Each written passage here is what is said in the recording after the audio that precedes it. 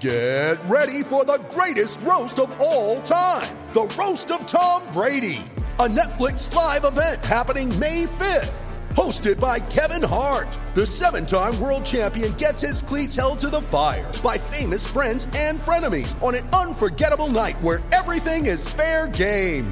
Tune in on May 5th at 5 p.m. Pacific time for the Roast of Tom Brady, live only on Netflix.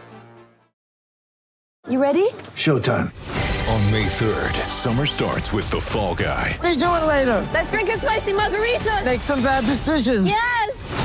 Audiences are falling in love with the most entertaining film of the year. Fall Guy. Fall Guy? Fall guy. That's what the poster said. See Ryan Gosling and Emily Blunt in the movie critics say exists to make you happy. Trying to make it out? Nope. Because I don't either. It's not what I'm into right now. What are you into? Talking. Yeah. The Fall Guy. Only in theaters May 3rd. Rated PG-13.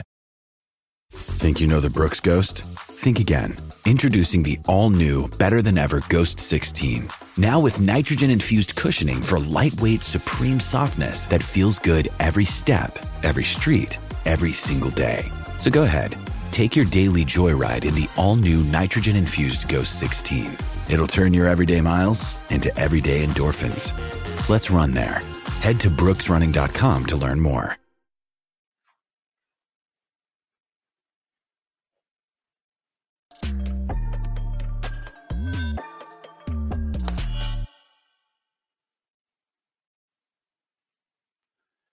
Hey, everybody. Welcome to Talking Hockey Sense. My name is Chris Peters, and it is episode 100 of Talking Hockey Sense. It started back in March of 2021 with the great Bob McKenzie honoring me by being the first guest on the show. And we're in World Junior season, so it's the time where Bobby Mack comes out of hiding. I didn't bring him on for this episode. I did talk to him, though. Today, we were chatting a little bit, so a little name drop there. But we were talking a little bit about this, and I had the opportunity to thank him for helping me launch this podcast. And it was just funny that we had connected on today randomly when I'm recording the 100th episode of the podcast. Now, what does that mean for this show? Well, not a lot. We're going to continue to talk about the things that we would normally talk about. It's just a nice round number. And considering that this was a podcast that I started before I was at Flow Hockey, and now it's here at Flow Hockey, however you interact with this podcast, I just wanted to start off the show with a heartfelt thank you to everyone that has ever listened, shared, rated, reviewed, commented, whatever you have done to help support this podcast. I cannot thank you enough. It is so fun for me, and it's great to hear from people when I'm out at the arenas that listen. It's great to have all the questions. We have a robust Q&A today to talk about all the different things that are going on in the hockey world, and there's just so much to get to. But I did want to say thank you from the bottom of my heart. I really enjoy doing this show. It was very important to me that when I came to Flow Hockey that I could bring the show with me. And now we have a video element. We have more ways to interact with the show. And it's I got a better microphone now. I got a better camera. It's all good. Everything's good. It's great. So, and that is all thanks to you guys for continuing to support the show. And once again, a huge thanks to Bob McKenzie, who was the very first guest way back in March of 2021. And the world was in a very strange place at that point. And so was my career, at least I thought. But now it's great to be at Flow Hockey doing this show with you. So we got to 100 shows, but we'd love to do 100 more. So if you could please leave a kind rating and review on your podcast app of choice, make sure you are subscribed to the podcast wherever you download your audio podcast from, or you can follow us on YouTube, subscribe to the Flow Hockey YouTube channel, or on the Flow Sports app, which you can watch on your TV, you can watch on your phone, you can even watch on your desktop. Wherever you do, you can watch Talking Hockey Sense. So once again, thank you. Let's start the show. Let's get to the topics at hand. There is some more pressing stuff because on Monday of next week, the World Junior Championship rosters for the pre-tournament camps will start to be announced. And I believe we'll see Team USA's. We could potentially see Team Canada's. There are still some things up in the air for both teams, but largely the decisions have been made. So let's check in with the World Junior Championship, and I'll give you a little bit of an update on where things stand with Team USA. So we expect a roster, I think it's going to be upwards of 25, 27, somewhere in there in terms of the amount of players that are going to be invited. That's typically what it is. So Team USA will see that. If you go to flowhockey.tv right now, you will be able to find my kind of on the bubble watch, guys that I think are on the bubble, guys that I think are absolute locks to be on the team, and guys that I think are likely to be on the team. And also that means in the camp as well. So I did do a projected roster. I've already found out that a couple of players on my projected roster will not be in camp. We'll get to that in a minute. So not how you want it to go typically. You obviously strive for accuracy, but with these things, there's a lot of, invitations that have to go. It's very difficult to pin down the entire roster, but I wanted to at least give you a picture of what it looked like. And I think that we have that on Flow Hockey.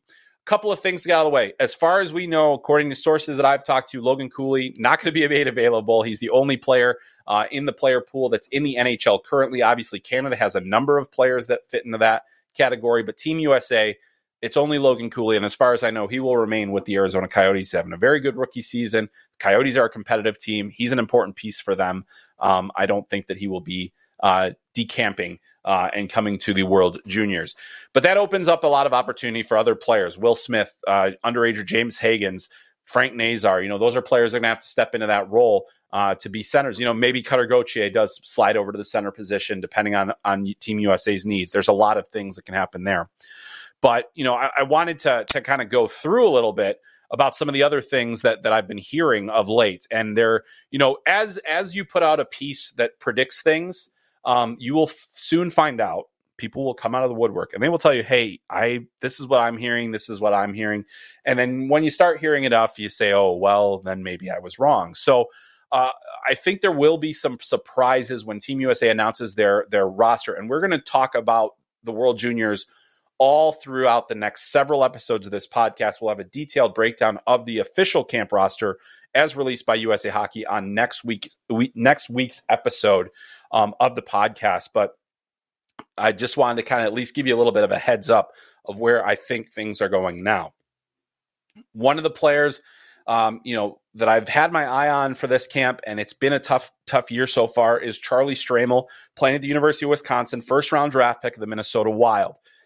Only one goal so far for Wisconsin, and Wisconsin's been a resurgent team, but Stramel missed a chunk of games and has not really regained his footing.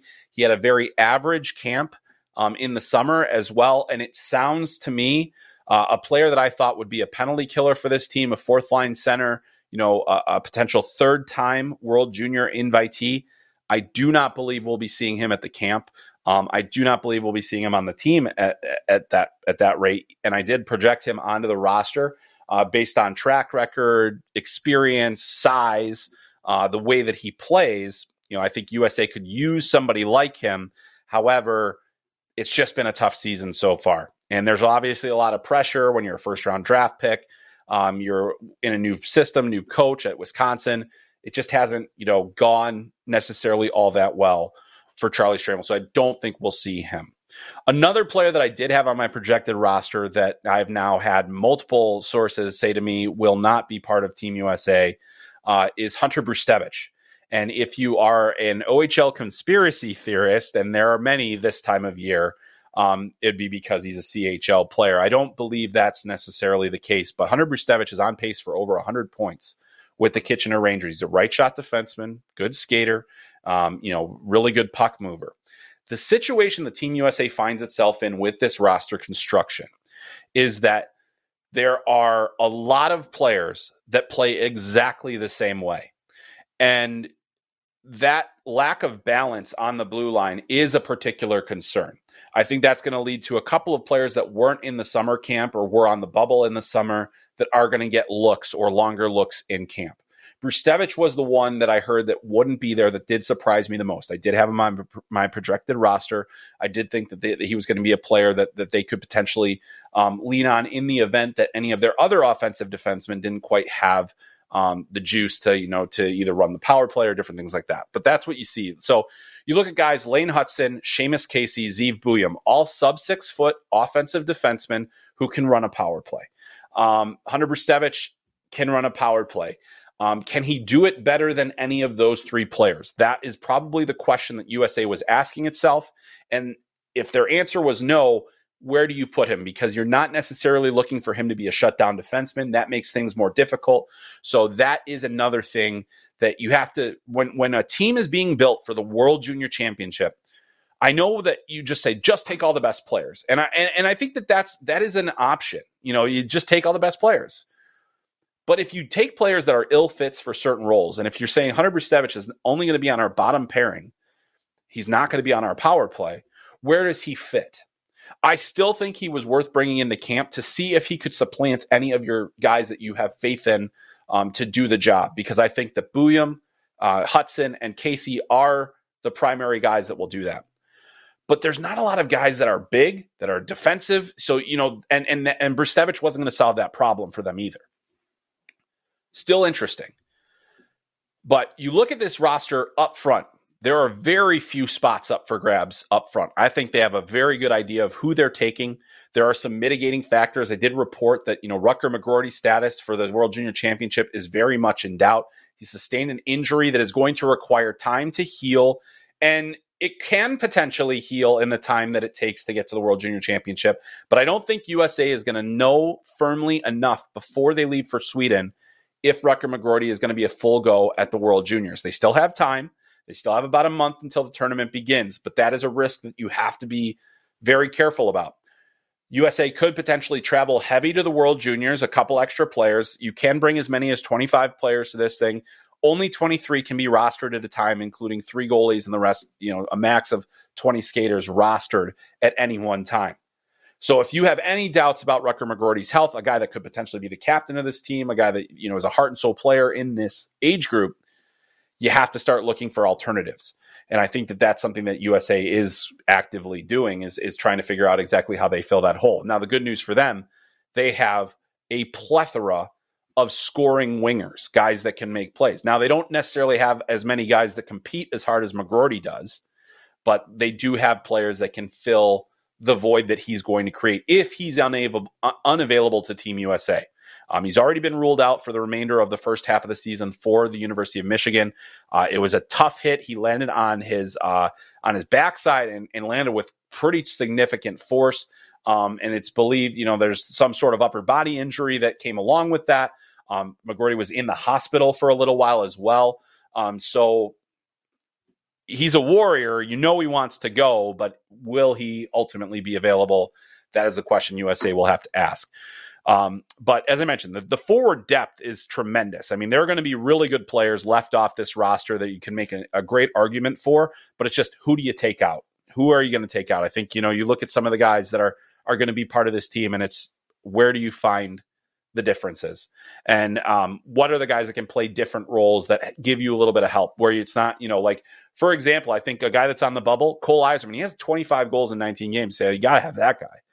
But if he's not going to be in your top 6, and you look on the left wing side and you say, okay, well, I've got Gabe Perreault, I've got Cutter Gauthier potentially, I've got players that I can rely on in those roles. Maybe Rutger McGroarty if he's healthy. Those are guys that are likely to play in your top 9. Eiserman's not a 4th line player. He's probably not a great 13th forward for you. You want somebody with a little more versatility. So that's how you run out of space so fast with these teams. It is really hard to put these teams together. It is so fun for me to try to guess what they're going to do. And the pressure is off of me, because if I don't win, I can't win a gold medal. They are the ones that are trying to win the gold medal. So it's easy for me to say this guy, or this guy. But I think we're going to see some real surprises there. Another thing I wanted to chat about quick is Team Canada and the number of NHL decisions that are going to be facing that team. You look at guys like Tristan Luneau from the Anaheim Ducks, Zach Benson at the Buffalo Sabres, Kevin Korchinski with the Chicago Blackhawks, Connor Bedard, who is not going anywhere. You look at Shane Wright, who it sounds like Seattle is already saying he's not going to the World Junior Championship. Played in it twice, will not be going. So that leaves you in a bit of a bind. So will Zach Benson be made available? It's still possible. The Buffalo Sabres GM Kevin Adams said today, as I record this, to the media that they're leaving that option open, but they want to give him a little more time. He's played really well. He's got his first NHL goal in just tremendous fashion. Really fascinating player to watch. We'll see exactly what happens with that group. But Canada will have a lot of different players that they'd love to have on the team that just won't be available. I don't believe Korchinski will be made available. So there are players that have that NHL level experience that would certainly help.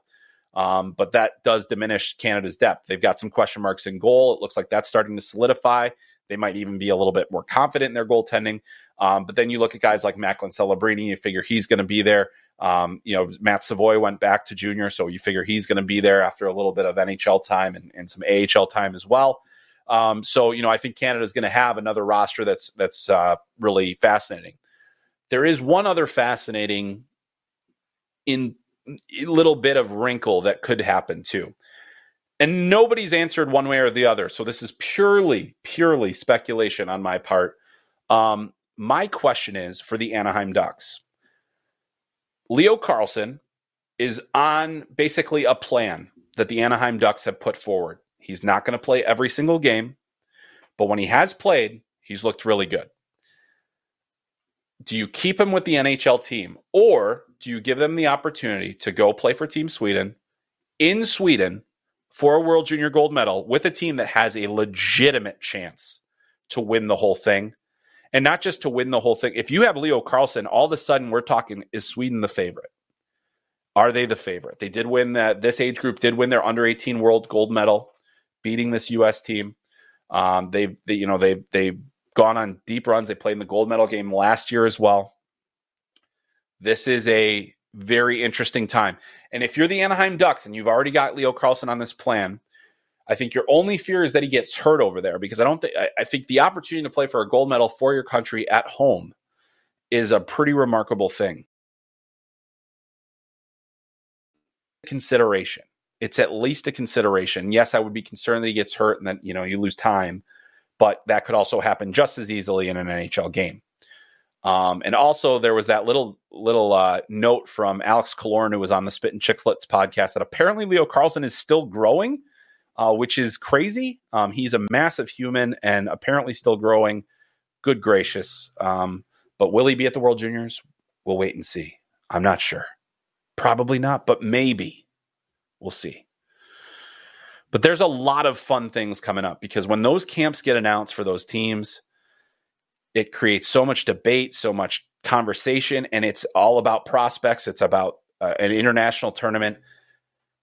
Yes, the holidays are here. Yes, it's a great time of year, but World Juniors, holy smokes. This is going to be a fun tournament.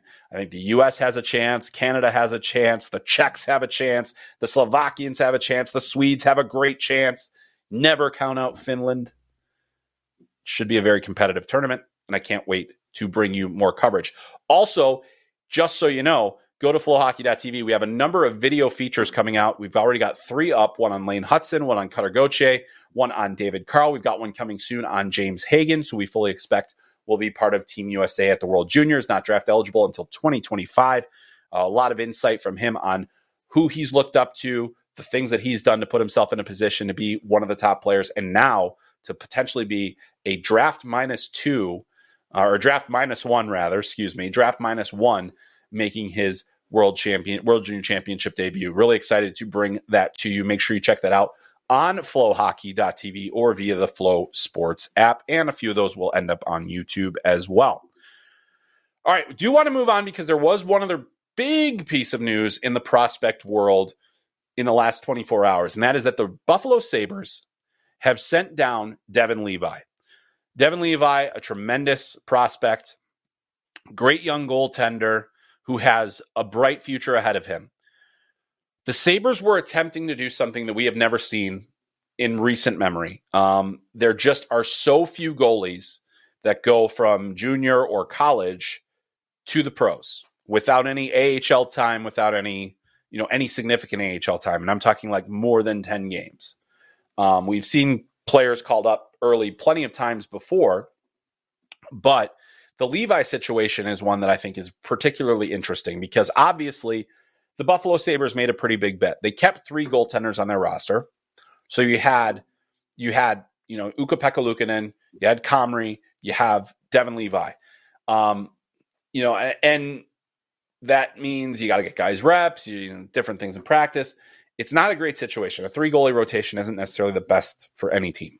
And It's certainly not good when you have a player that simply needs reps. There is not a single position in professional sports, and I've tried to think about it critically. Do I have my hockey blinders on? I don't think so. There's not a position in sports that takes more time, repetitions, and patience than the goaltending position. It is, you look at, and the Buffalo Sabres, even in their own history, Ryan Miller is the best collegiate goalie ever, in my opinion. I think there has never been a better NCAA goalie than Ryan Miller. So we're talking about a Sabres legend, a guy whose number is in the rafters. Ryan Miller still spent time in the AHL. Some goalies spend years. Andrei Vasilevsky, significant AHL time, less than most goalies, but significant enough. Igor Shesterkin, Ilya Sorokin. And those guys had played professionally in Europe. So they didn't necessarily have the timeline that Levi did coming from college. And let's also remember that Devon Levi missed an entire year of development due to the fact that he got injured at the World Junior Championship. Played in that World Juniors so well for Canada, record-setting performance. Incredible to see a player come out of nowhere like that. And then one of the best collegiate goalies I've ever seen at Northeastern, some of the most insane numbers that we've ever seen. And so he was uniquely positioned to maybe be the guy that broke the mold. But he wasn't. And he hasn't. And that's fine. And that doesn't change the projection of him. He's still a future number one goalie as far as size, but he has elite hockey sense. He has tremendous mental strength. He's got great technique, and he is a competitor. And he has the tools to be an elite goaltender in the NHL. But not many players can be an elite goaltender in the NHL at 22, 23, 24 years old. It takes time.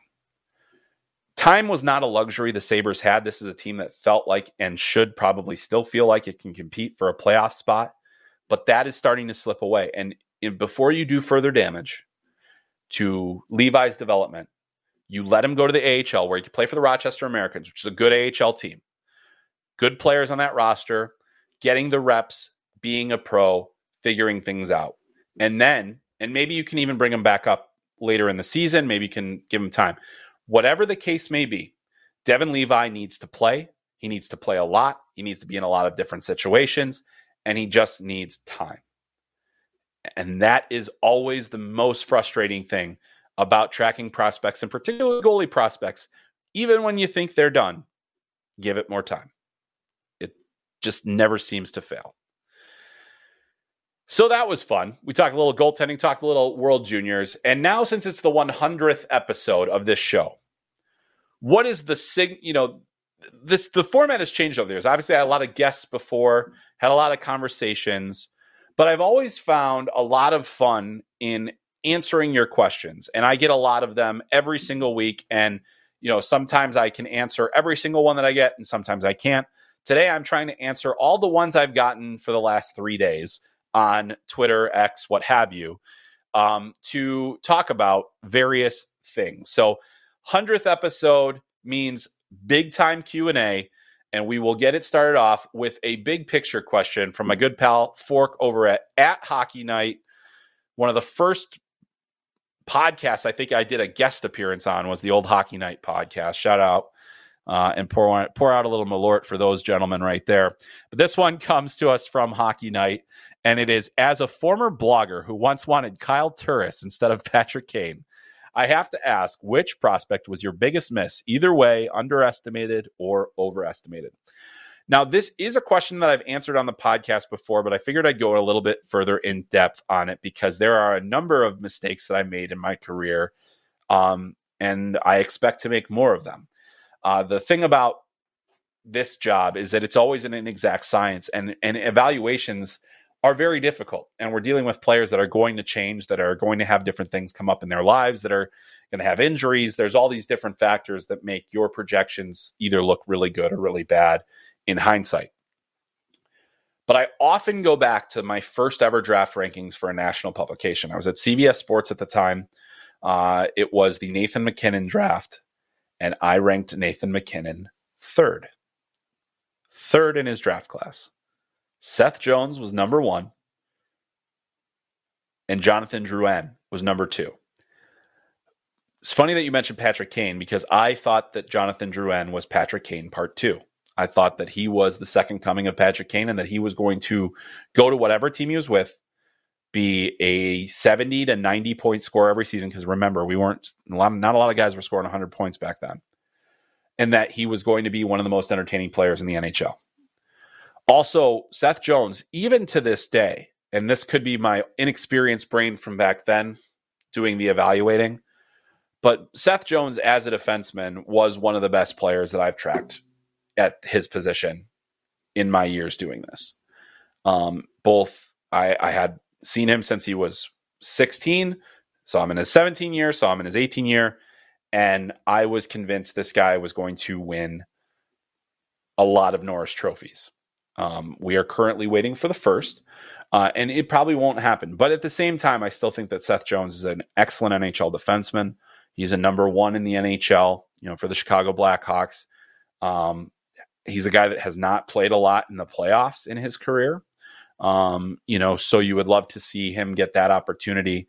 I am a big believer in Seth Jones and was at the time.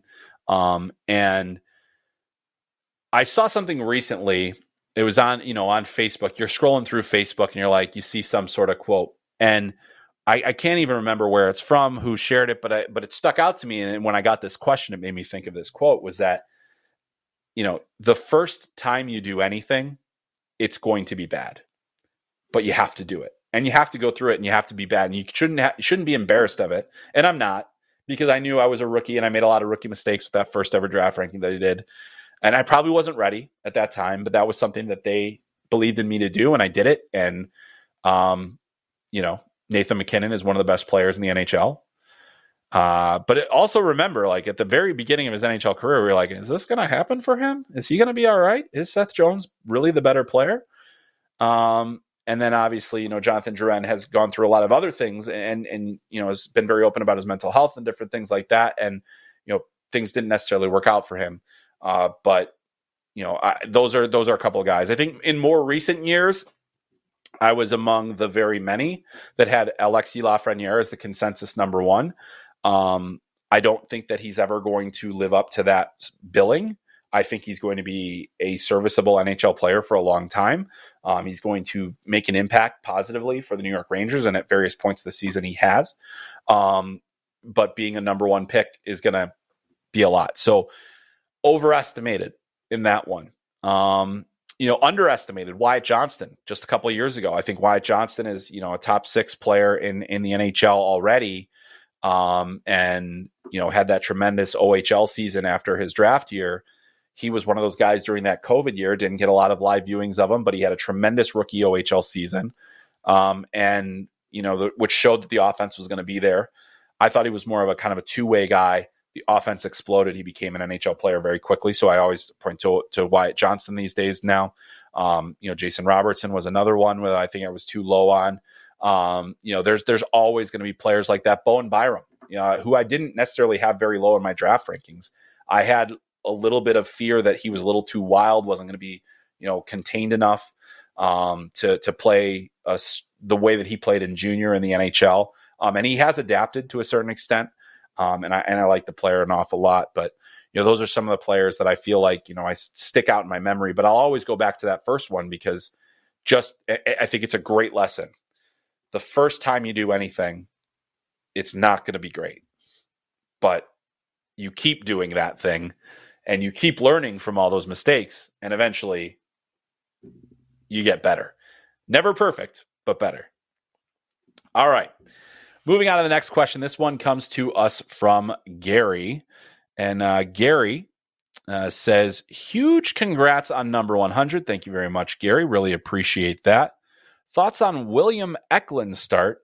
He's getting more minutes. Look good in my limited viewing. Seems he has generated the chances and the offensive production is starting to come. Gary, you are correct. So William Eklund was a player I was very high on in his draft year. I had him, I believe, 3rd on my rankings for his draft class, which was above slotting for him from a lot of people. Of course, Mason McTavish goes 3rd in that draft, and boy, does that look like a great pick by the Anaheim Ducks. I think their drafting in the last few years has been really, really special. and has really helped set them on the right track as an organization. But William Eklund, there was a period of time there where it was concerning. And you look at his draft year, William Eklund had tremendous vision. He made incredible plays. He's playing at a high level. And that hockey sense to me was such a separating factor. And we had more viewings of him in leagues that we were used to evaluating. What happened next with him is really interesting because he gets an opportunity to play for the San Jose Sharks. They end up sending him back to Sweden, and he does not play well in that in that season that he goes to Sweden. They bring him back, and he has a strong AHL, but a little up and down year last year, and now he's getting regular NHL minutes. And so the things that I've seen from him is, first of all, tremendous stick-to-itiveness to keep pushing and to get his game back on track. Good on the Barracuda and the AHL level for giving him the opportunity to learn from mistakes and make mistakes and do things the right way and learn how to be a pro. Good on them for that. But, I think that that's a fascinating kind of outlook on him as a player, because it was not a straight line. And I think that's such an important thing to remember, is that there are going to be dips at times for certain players. Not everybody's going to be a perfect trajectory. William Eklund is a good example of a guy who had to get himself back on track. Now, the question that I have is he going to be a star player? Which, if you rank somebody third in the draft year, you expect them probably to be a star player, right? And I think that he's more likely to be, a impact top six, middle six player that does score and does provide offense and helps your power play. Will he be a superstar? That remains to be seen. Still plenty of time for him, but very interesting nonetheless to watch him go through that. So very good question, Gary. And Gary's asked plenty of questions over the years on this podcast, and I really do appreciate it. All right, our next one comes from Maxwell, and Maxwell is asking me to put on my scouting director hat here. So this one from Maxwell is: the Chicago fan base is currently arguing between Artem Levshinov and Caden Lindstrom. What is Mike Donaghy, Chicago scouting director, telling Kyle Davidson regarding those two and the long-term goals? Well, I think that the Chicago Blackhawks do have a very significant need on the right side of their blue line in terms of having the future pieces there. And getting that is going to take probably the draft. You love to see what you're getting out of, Kevin Korchinski already. I think that it has not been perfect, but he's starting to look really good. And then you look at Caden Lindstrom, who's a 6'5" forward. That's something that Chicago could use as well. A big power forward that is scoring, which he is doing. And that is a player with a certain amount of upside that you say, oh, wow, that's a really good one. I, however, feel pretty strongly that if the Blackhawks continue to kind of be in their little bit of a, down period, because magically Connor Bedard did not save everything, and obviously there's a little bit of controversy surrounding the whole Blackhawks organization right now. And by the way, the rumors were pretty not cool and not true. I think that that the Blackhawks still have to continue to build building blocks. And to me, Artem Levshinov, who's currently playing at Michigan State, is this draft class's best potential at a number one defenseman. I think that he's got the skating ability, he's got the size, he's got the strength, he has the offensive sense, he's a right shot. He's playing at a high level in college hockey right now. I don't think he's particularly far away from being NHL ready. He's currently averaging nearly a point per game. I just watched him on video this weekend against Minnesota, and he does so many things well. And I thought last year, watching him in Green Bay at the USHL, this is a guy that has massive potential. If you're telling me we've got a power wing player that could maybe help Connor Bedard versus a potential top pairing defenseman, I'm going with the top pairing defenseman. I think it's harder to find. I think it's a little bit more important to get those players locked down. And so if you have Kevin Korchinski and you have a Artem Levshinov, to me, that gives you a bit more of a core to build around. You've got Korchinski on the left, Levshinov on the right, two guys that can produce.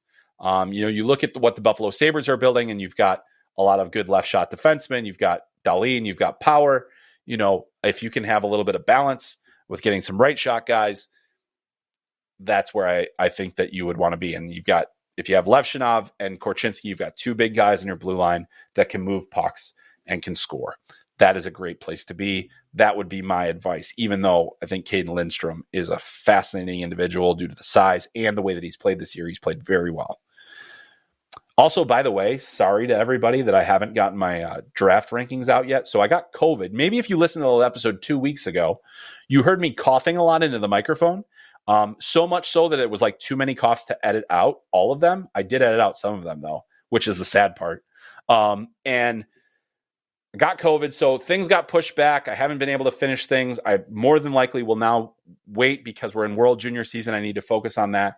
The draft rankings will likely come out, so we'll start with a midterm ranking, not usually how I want to do it, but that's probably going to happen. So a little bit of housekeeping there in the middle of our Q&A because I know that a lot of you have asked me for that, and it was supposed to come out last week, and then I got COVID, and then everything went to I was pretty sick for a while and not fun. Be careful out there, everybody. It seems to be going around. Not great. All right. This next question comes from Mike, who has tried to ask this question a couple different times, and I keep missing it, but I'm not missing it today, Mike. I'm not missing it today. The question is from Mike. Can you give your thoughts on Erie Otters, Malcolm Spence? How high does he get drafted? And Martin Misiak, what do you think the projections are? The significance of going first overall in an import draft, and also Caden Lindstrom. I see what you're doing there. Another Hawks question. Just gossip poetically about him and why he's a Blackhawk. So this is interesting. So perhaps Mike and Maxwell have had the argument already about should we go Levshinov or should we go Lindstrom. Very fascinating indeed. But let's get to your first question, talking about Malcolm Spence. Now, Malcolm Spence has been a top tier player in his age group in Ontario for some time, and he was a high pick in the OHL draft, and not draft eligible until 2025. So long runway for him as well. He's a September 22nd birthday. He'll be one of the oldest players available in that draft. But he's continued to grow. He's continued to build strength. And now I think what we're seeing from him is a player that's starting to get more comfortable with who he's going to be as a player in the OHL with the experience that he has. He did score the big goal for Canada at the Hlinka Gretzky Cup. Capped a great tournament for himself. Not a great tournament, but a good tournament for him. And he's producing at a higher rate than he did as a rookie, which of course you always want to see that level of progression.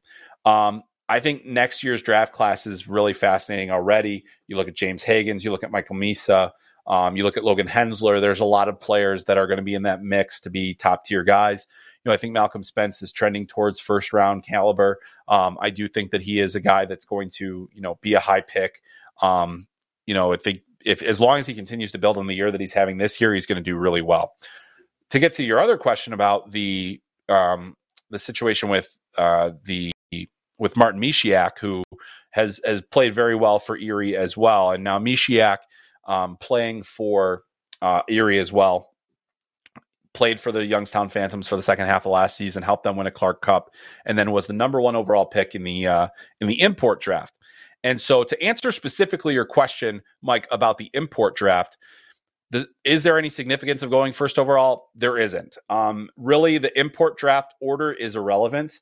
In most cases, the players that are being picked by these teams have spoken to those teams, have already kind of said, hey, yes, I'll come play for you.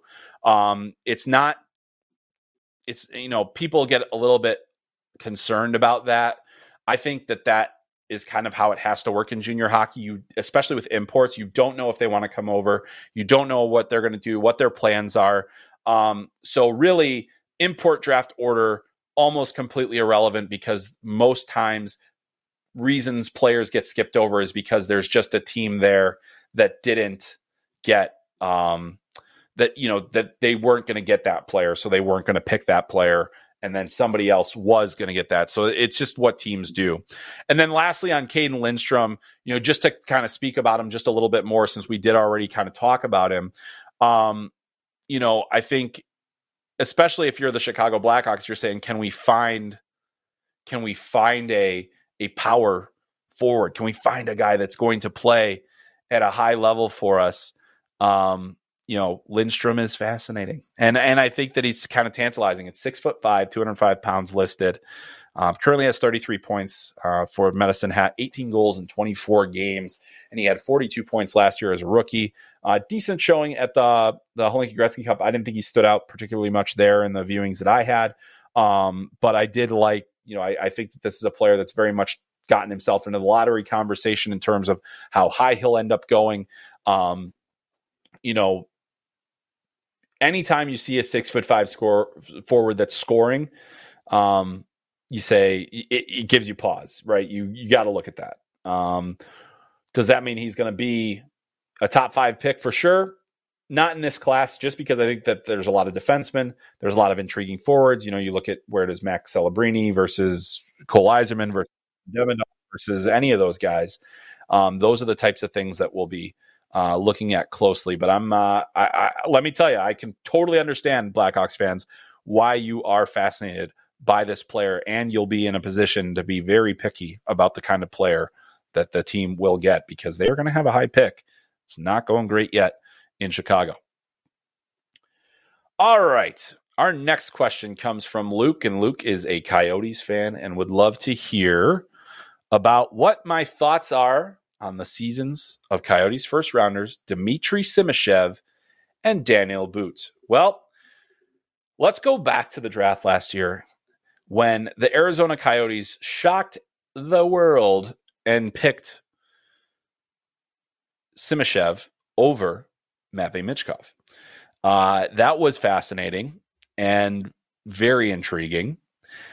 But let's talk about Simashev. And I do want to talk about Boot as well. But Dmitry Simashev is actually, as we speak, I believe he scored again today. So he's on a little bit of a heater in the KHL.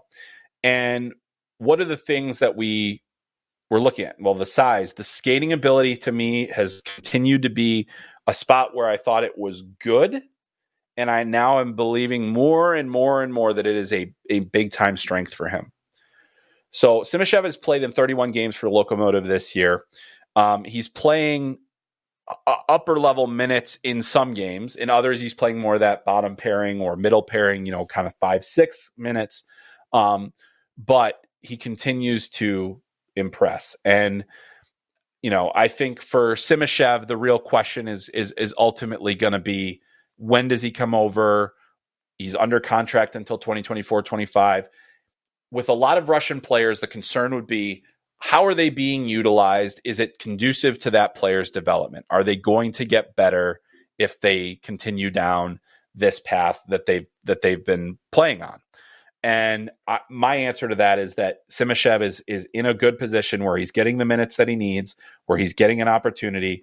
It was a big risk to take him, but I do think that he looks like a bona fide NHL player, potentially even a top pairing guy, which, as you know, if you read my stuff last year, I didn't necessarily see, but I am starting to see the light. As for Daniel Boot, another fascinating player, getting significant time not significant time, but he's playing a regular shift for the most part in the KHL right now and has 13 points in 25 games. He is another one of those guys, kind of a freak of nature, 6'5" forward. The boots can be a little bit heavy at time for Boot, but aside from that, I think that he is a highly skilled player, tremendous shot, really like him. So both of them are trending in the positive direction. He is under contract until 2024-25 as well. So those two guys, you just wait, be patient. It's going to take some time, but I do think that they can be part of the solution in Arizona, assuming they get them with ample time. All right. Next one comes from Chris, and an easy way to get your question on the podcast is to have the same name as me, apparently. But this one comes from Chris, who asks, first says, congrats, thank you, appreciate it. 100 is a nice round number. Thoughts on how good ASP, Axel Sandin Pellikka for the uninitiated, has looked his first season after being drafted? Well, we've had multiple ASP questions, so I'm not going to spend a ton of time on this one, Chris, but because ASP has been a topic of the podcast for multiple weeks here. But what, his numbers have obviously been very good. I was actually on the Athletic Hockey Show this week with my good pal Corey Prom, and that'll come out after this episode is out. So be sure to check that out as well. And, we've talked a little bit about average size defensemen that produce and ultimately what are they going to be? And I think Sandin Pellikka is one of those guys where you're just going to it's great to be excited about what he's doing in the SHL right now. There's no question. It is, the minutes that he's playing, the role that he's playing, the way that he's scoring, very encouraging. Let's also keep in mind Nils Lundqvist had a similar kind of glow up in his SHL years, and we're still trying to figure out exactly if he's, everyday NHL and impact NHLer. So I think that you need to be patient with Sandin Pellikka. Here's the reason though that I have a lot of belief in him as a player. It's not just that he's offensive. It's not just that he's putting up points. It's because he competes. He's an aggressive competitor. He plays the game hard. He's difficult on the puck. He's on the puck a lot. He's very dedicated and has a ton of poise too. So I like this player an awful lot. And I think that you will too in Detroit. And I'm really excited to see him at the World Junior Championship because I do think Sweden is a team with designs on winning the whole thing. And if they are, they're going to need guys like him to be a big part of that. And so Axel Sandin Pellikka, looking good. Hope that helps answer your question there, Chris. All right, the next one here comes from Shokunin, who will get another one in the podcast later too, I believe, if I'm able to get to it. And this one is your quick thoughts on these 2024 NHL draft eligible players: Caden Lindstrom, Zane Parekh, Igor Chernyshov, Matvei Shuravin, Zeev Buyam, Andrew Basha, and Raul Boyard. So I already talked about Caden Lindstrom, so we'll scratch him off the list. I spoke about Chernyshov recently on the podcast, going to scratch him off as well. But I do want to focus on two defensemen on this list, just in the interest of time. And that is Zane Parekh and Zeev Buyam, the two Z's here, apparently. So let's start with Zeev Buyam. Buyam is more than likely a lock for Team USA at the World Junior Championship. He's a true freshman defenseman at Denver, draft eligible this year. 5'11" defenseman with good puck moving capabilities, great, really good skating ability. He has played some significant minutes for Denver, which is one of the top teams in the country. He's recently the NCHC Player of the Month. He is producing. He is helping run their power play. He's making good plays, and he's been capable defensively. That has allowed him to really put himself into position after what I thought was an okay camp at this summer for Team USA, into a position where his current coach, David Carl, who is the head coach of Team USA, has no choice but to bring him. And it edges guys like Brustevich and others out. So Buyam will have a real good chance to boost his draft stock here at the World Junior Championship, because I do think he's going to play the level of minutes that will allow him to make an impact. So we'll watch that. Meanwhile, Zane Parekh, who last year set the goal scoring record for defenseman his age in the OHL in terms of goals scored. The things that I like about him, obviously right shot defenseman, good puck mover, really aggressive offensively, jumps into the play a lot, but I don't think he puts himself in a lot of bad positions. I think he picks his spots well. He gets to the right areas of the ice. He really navigates the offensive zone well. He's capable defensively. I like the way he moves through the neutral zone. That's another player where, at first I was like, are we just really hyped up on him because he scored 21 goals last year?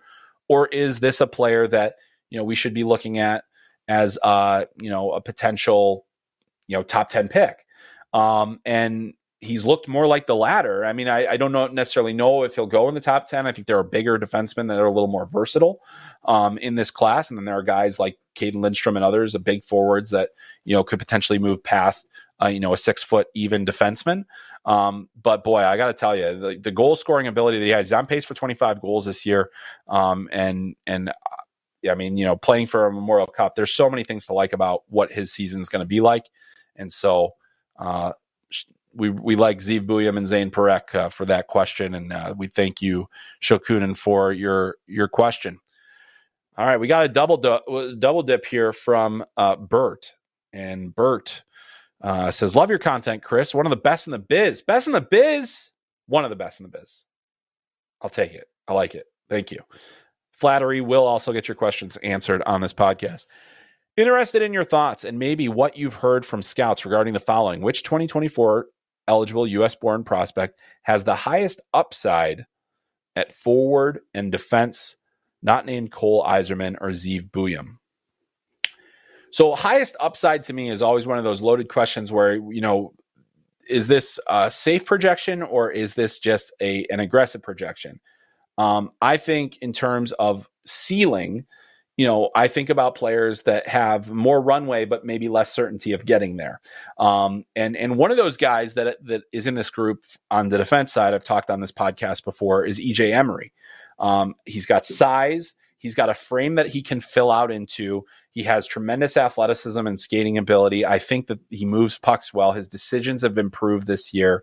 And he can be, as he gets more physical, more confident in his strength, I think that upside-wise, among U.S.-born players, there are a few players with the level of upside that he has. I think that he's the right guy where if he's going to the University of North Dakota, they've churned out a lot of NHL defensemen. He's playing for, a Nick Four at the National Team Development Program, who's coached guys like Jake Sanderson and Charlie McAvoy and different players like that. And, he's getting this masterclass that will continue at North Dakota and into his pro career. So I think EJ Emery is there. In terms of upside for the forwards among Americans, that's been a lot tougher to gauge. I think the forward group here, you obviously you take out Cole Yzerman, we're not going to see potentially a ton of American players going in the first round or high in the first round. We could see them more in the back half of the first round, early second. But I look at guys that, may not be first round picks, but there's something there. Like Christian Humphreys, I think has really good skill. He's got some creativity to him. That's encouraging. Trevor Connolly, we've talked about a lot. There's, the off ice concerns, but then there's also, I've seen a player that hasn't reached a level of consistency this year that I think is going to be what he needs to be at the NHL level to be an impact player. But I think he's another guy where as he fills out, as he gets stronger, he's already really strong on the puck. He'll be able to add more to his game, and I think that creates a higher level of upside for him as well. Question is how many teams are going to take that chance? That's what we'll have to wait and see from there. So fascinating players, two guys that I like a lot there, in terms of what they do on the ice, and that's probably where I would say for the highest upside. The next one is also from Bert, and this is probably because of the flattery in the first one. I'm telling you, kill him with kindness, Bert. Bonus questions provided you have time, and I won't have time for all of them, but I'll answer as many as I can. Thoughts and feedback from sources on the play of Will Smith and Jacob Fowler at Boston College and their NHL ETA. Which current NHL prospects have impressed you the most this season in the USHL and the NCAA? Favorite underrated prospect in the 2024 class. So let's take the first one, Will Smith and Jacob Fowler. I think Will Smith is a tremendous player. He's played at a super high level this year, already hit the 20-point mark. And he, is likely to play a significant role for Team USA, could potentially be their top line or second line center. High-end playmaker, just having a tremendous year at Boston College. In terms of his ETA, I still think that's up in the air. I think that he could probably use another year of gaining strength before going into the situation in San Jose. Are the Sharks even really ready for a player like him? Can they absorb that? I don't necessarily know. So I would say that, that he could potentially remain at Boston College for one more year, get another crack at the World Juniors, and then, move on after that. But I really like Will Smith. I think he's going to be a good player. Meanwhile, Jacob Fowler, I mean, I think anybody you talk to, I don't think there was any doubt that he would have success early on at Boston College, and he has. 931 save percentage already. He's already just kind of been super sharp between the pipes, has a real good chance to be the starter. We've got a question about that, so I'm going to save that one. But, real chance to be that. Just never rattled, highly intelligent, plays a little deep in his net sometimes. But he reads plays so well, and he doesn't give up a lot. So very, NHL timeline for him, for any goalie, he's still years away. I think you let him play at least another year at Boston College, if not one more after that. Let him get some time in the AHL and then bring him on gradually. But the way he's played so far, Montreal might have their goalie of the future. They might have it. So keep an eye on him. So as far as which current NHL prospects have impressed the most this season in the USHL and NCAA, I think, Rutger McGroarty, before he got hurt, was awesome for Michigan earlier this year. Cutter Gauthier, incredible, playing very, very well. Adam Guyon has looked good for the Green Bay Gamblers. If we're talking about USHL guys that are drafted and NHL prospects, just so many guys. I mean, Seamus Casey has been off the charts at Michigan in terms of his production, and there are plenty of guys like that. I mean, we'll list them on and on and on. But for my favorite underrated prospect in the 2024 class, you will have to wait until after I put some rankings out to get that answer. But thank you for the question. All right. Next one comes from Habs on Reddit, and let's talk a little bit more about Jacob Fowler. Why don't we? And it says, "Hey, Chris, congrats on 100 episodes. Thank you very much. Question, thoughts on freshman Jacob Fowler in BC, and does he have a legit chance to supplant Trey Augustine as the number one goalie for the U.S. at the World Junior Championship?" Glad you asked this question, because I think this is going to be the debate that the U.S. is going to have all throughout camp, all through their pre-tournament games, and maybe even through the preliminary round of the tournament. Which of Trey Augustine and Jacob Fowler is our number one goalie? They both played well in camp. They played well this season. Fowler has been the better of the two in terms of consistency and the way that he's played over the course of the season. Augustine has had some really good games, though, has looked sharp, and he's also the incumbent. He started for this team last year. He won a World Under-18 gold medal with one of the best goaltending performances he's had in his career. And he's got that big game situation. However, Jacob Fowler, Clark Cup Championship, Clark Cup MVP, World Junior A Challenge Championship. This is a guy that has played on the big stage, has played in big games, and has not flinched. He had one of the best postseason runs in USHL history for a goaltender.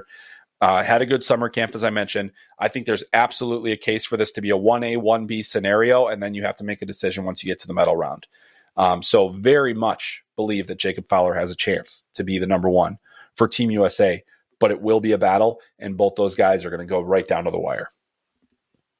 All right, next one comes from Avco Cup, another frequent questioner, and this one is about an AHL prospect, Nikita Chibrikov. So Avco Cup asks, Nikita Chibrikov has had a very impressive start to the AHL season. His game seems to have adapted nicely to the North American ice, and his combination of skill and bite. How do you view him currently? Is he close to being an NHL player?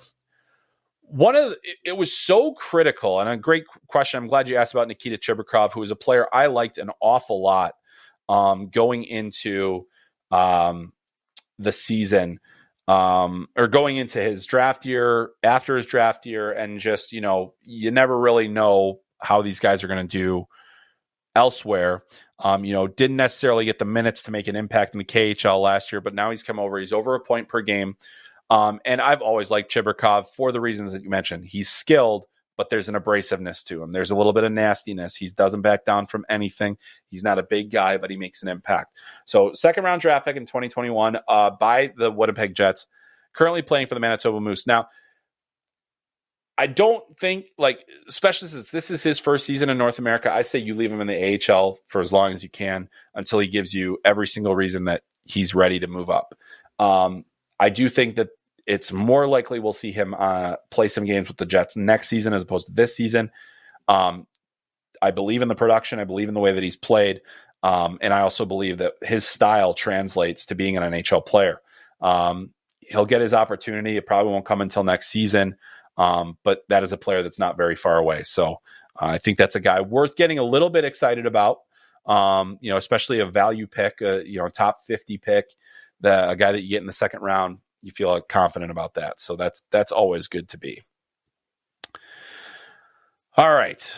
Our next one comes from Shokunin, and he asks, who are your risers, fallers, and sleepers for the 2024 NHL draft?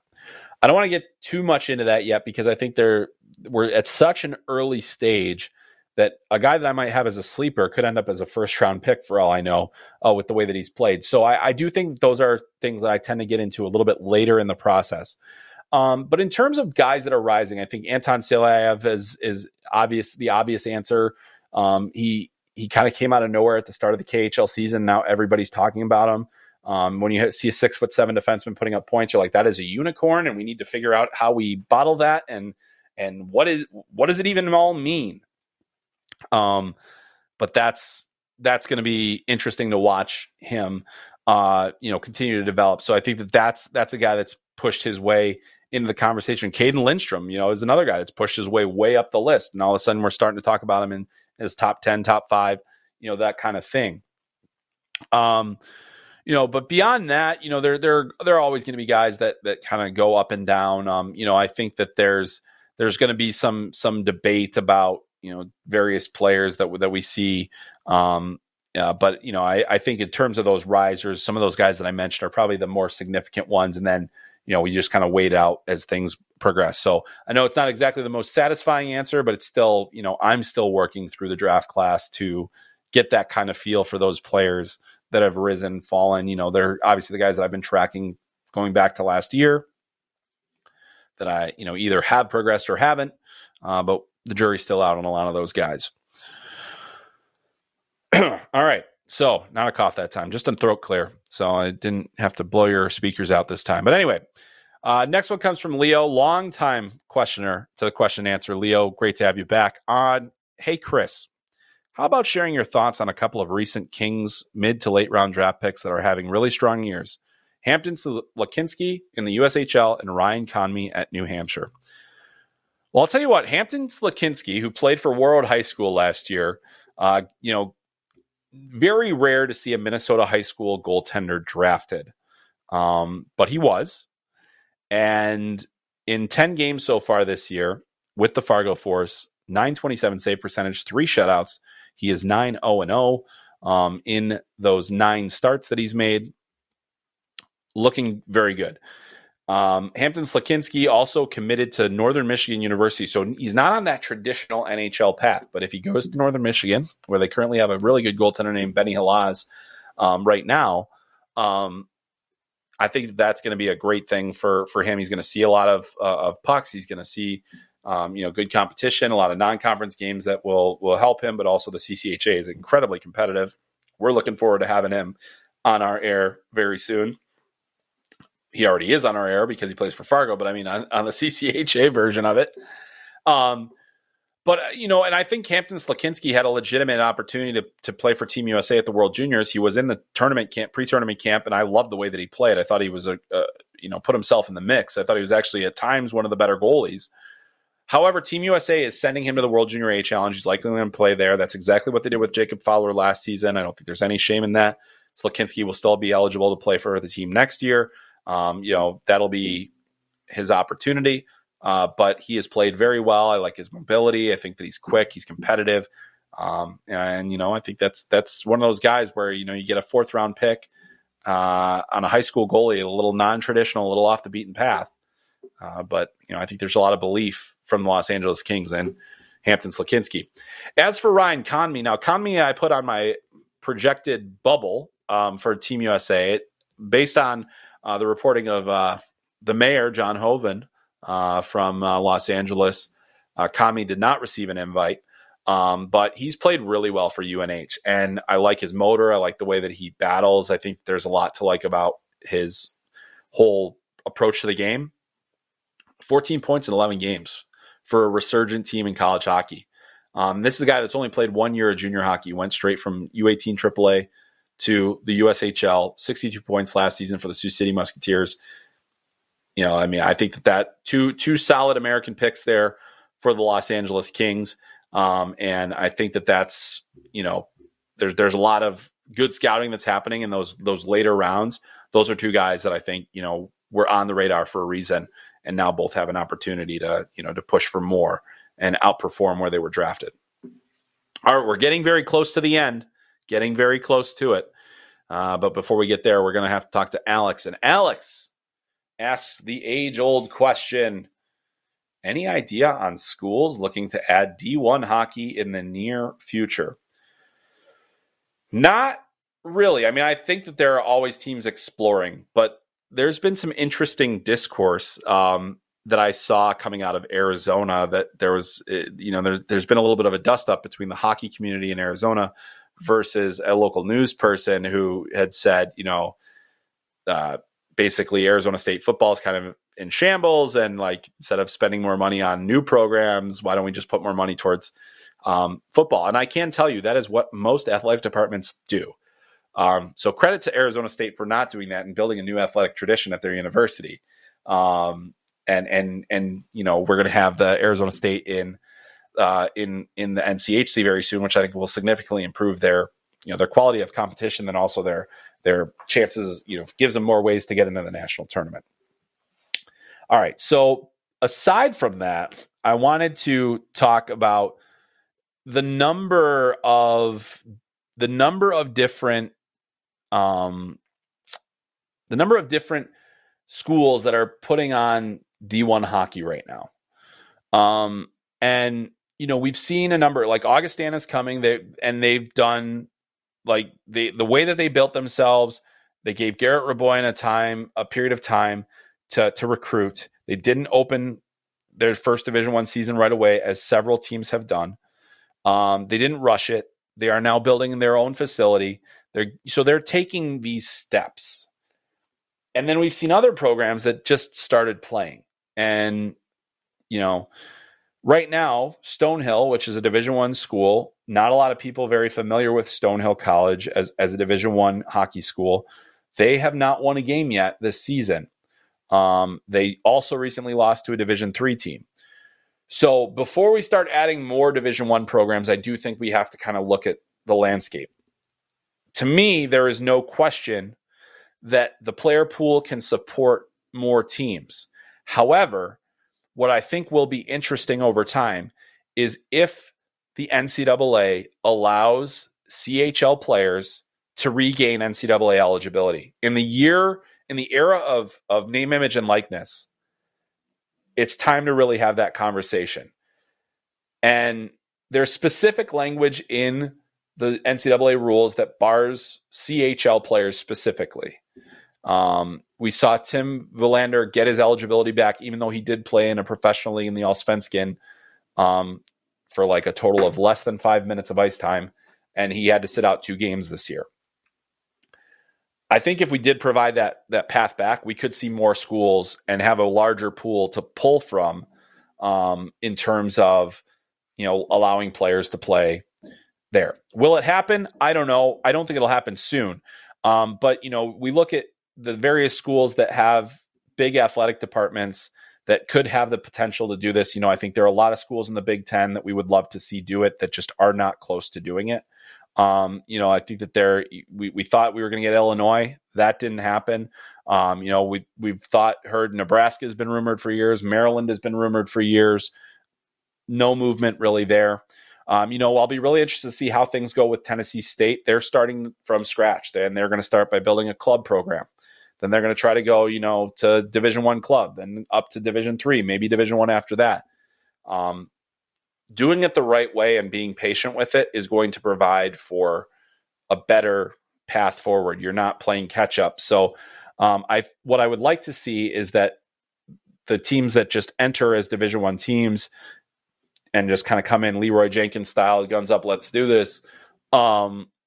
I don't think it works, and I don't think it's great for college hockey in the end. Not saying that about any program in particular. I'm just saying that having competitive programs, even as independents, is very important.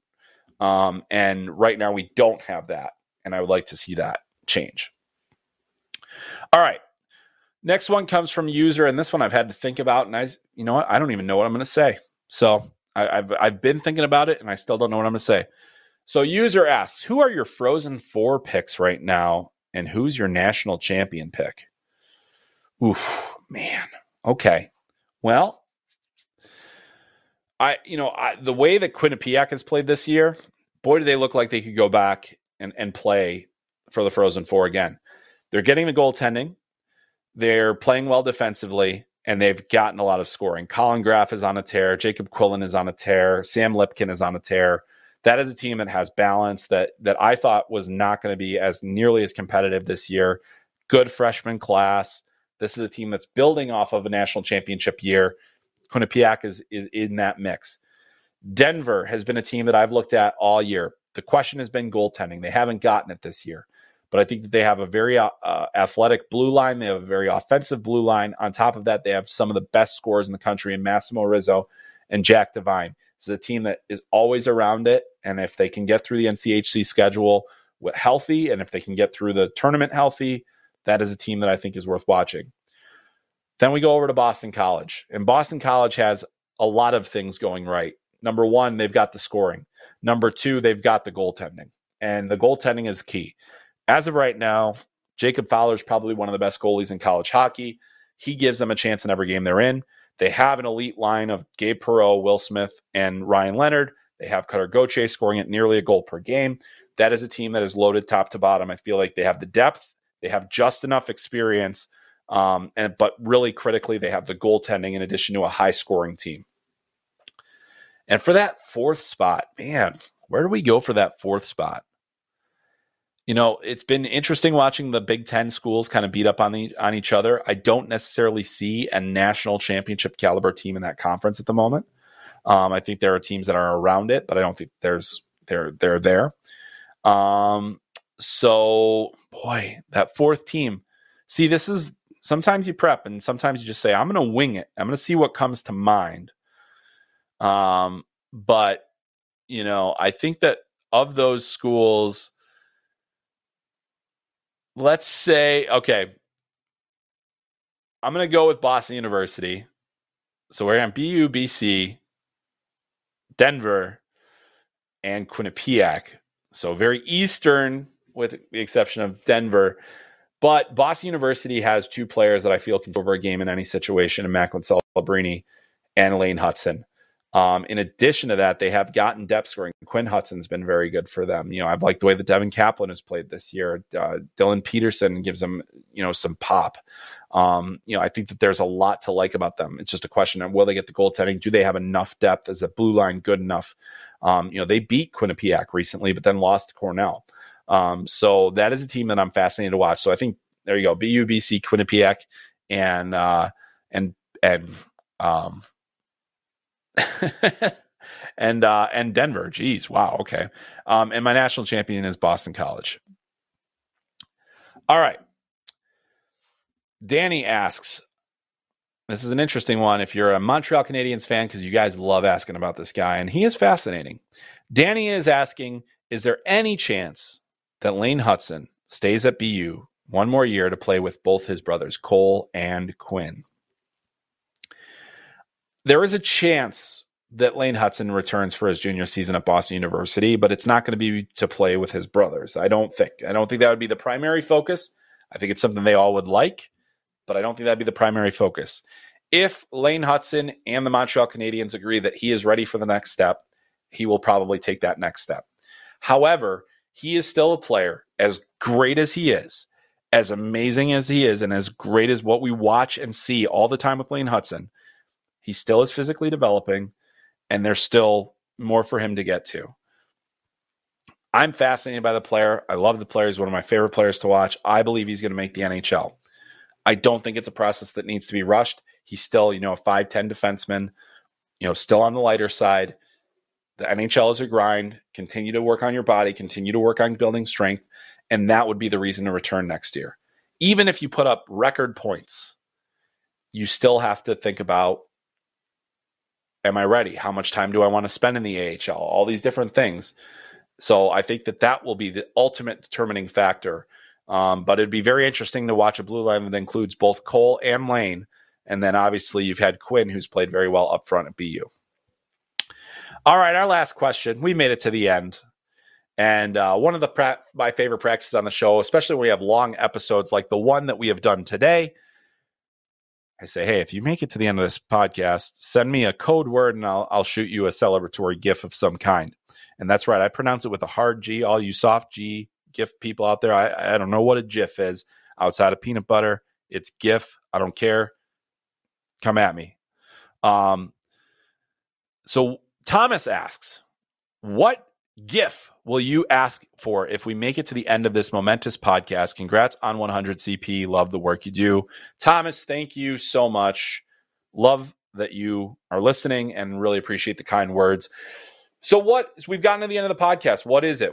So yes, I usually would send you guys a GIF. Why don't you send me a GIF? Type in 100 to your search bar, find your favorite GIF that comes from 100 and send it to me on Twitter. And then I will reply in kind with a GIF of my own to say thank you and to doff the cap for you listening to this really long podcast with lots of questions, with meanders all over the place, with a host who just got over COVID and coughed all over you last week or 2 weeks ago.